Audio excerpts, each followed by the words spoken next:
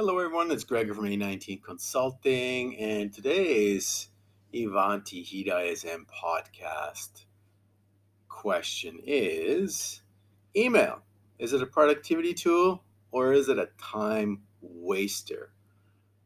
Email was a great productivity tool back in the 1990s, back in the Heat Classic days. Nowadays, managing your inbox can be a full time job, and those notifications that you thought were great at scope of work or solution design workshops quickly become annoying, forgotten, filtered to some folder you're quite frankly just going to purge when your mail account runs out of space. Now, notifications are good, but dashboards, targeted emails, and email summaries are better. And I've got a podcast coming up on email summaries. Now, here are some quick tips and best practices to reclaim your email inbox and use email as it was intended to, as a communication tool, effective communication tool, that is. First of all, you want to limit your escalation notifications to P1s and P2s only, and only when an escalation has a breach, right? So this is the three strikes and out, you're out email escalation. And you want to be using dashboards or an indicator as well, like the SLA status indicator from A19 that I've developed. You want to limit team and individual assignment email notifications to P1s and P2s as well. And you want to limit customer emails as well. And you want to limit them to only on incident and service request creation and updates and closures. Now, you want to phase out incoming email, by the way, where possible, and encourage the use of self service.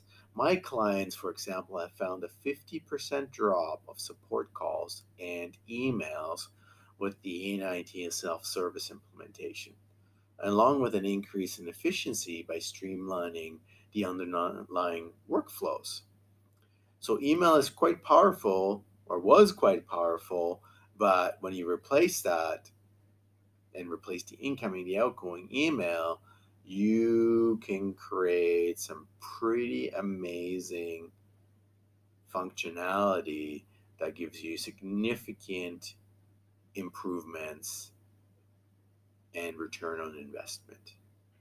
Now, you want to use dashboards whenever possible. And as I mentioned, email summaries, which we're going to have a separate podcast on.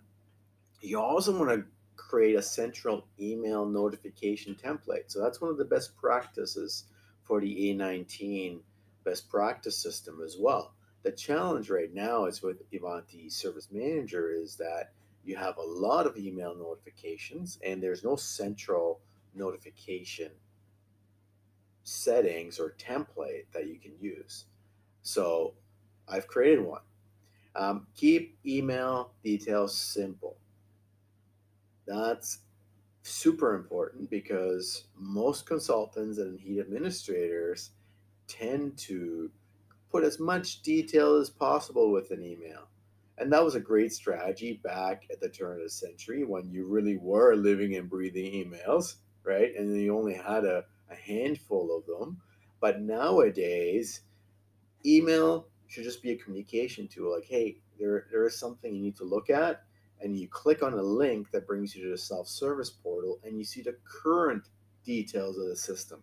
Because what happens quite frequently is that you have this massive email chain that gets created with the whole world being CC'd, or you have a dozen emails on the same subject, and you look at the earliest one and you look at those details, and now you're playing a guessing game of which ones, what you need to respond to, and you're responding to old information, right? By the time you get to an email, it's pretty long outdated.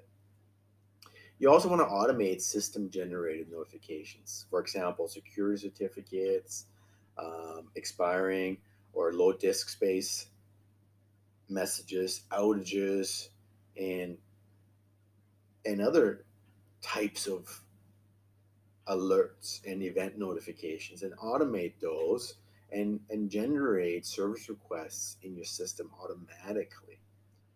So, again, email was great back in the day, but it's time to face the news and reevaluate when and how to use Ivanti Service Manager Heat email notifications to communicate more efficiently and implement the latest and greatest best practices.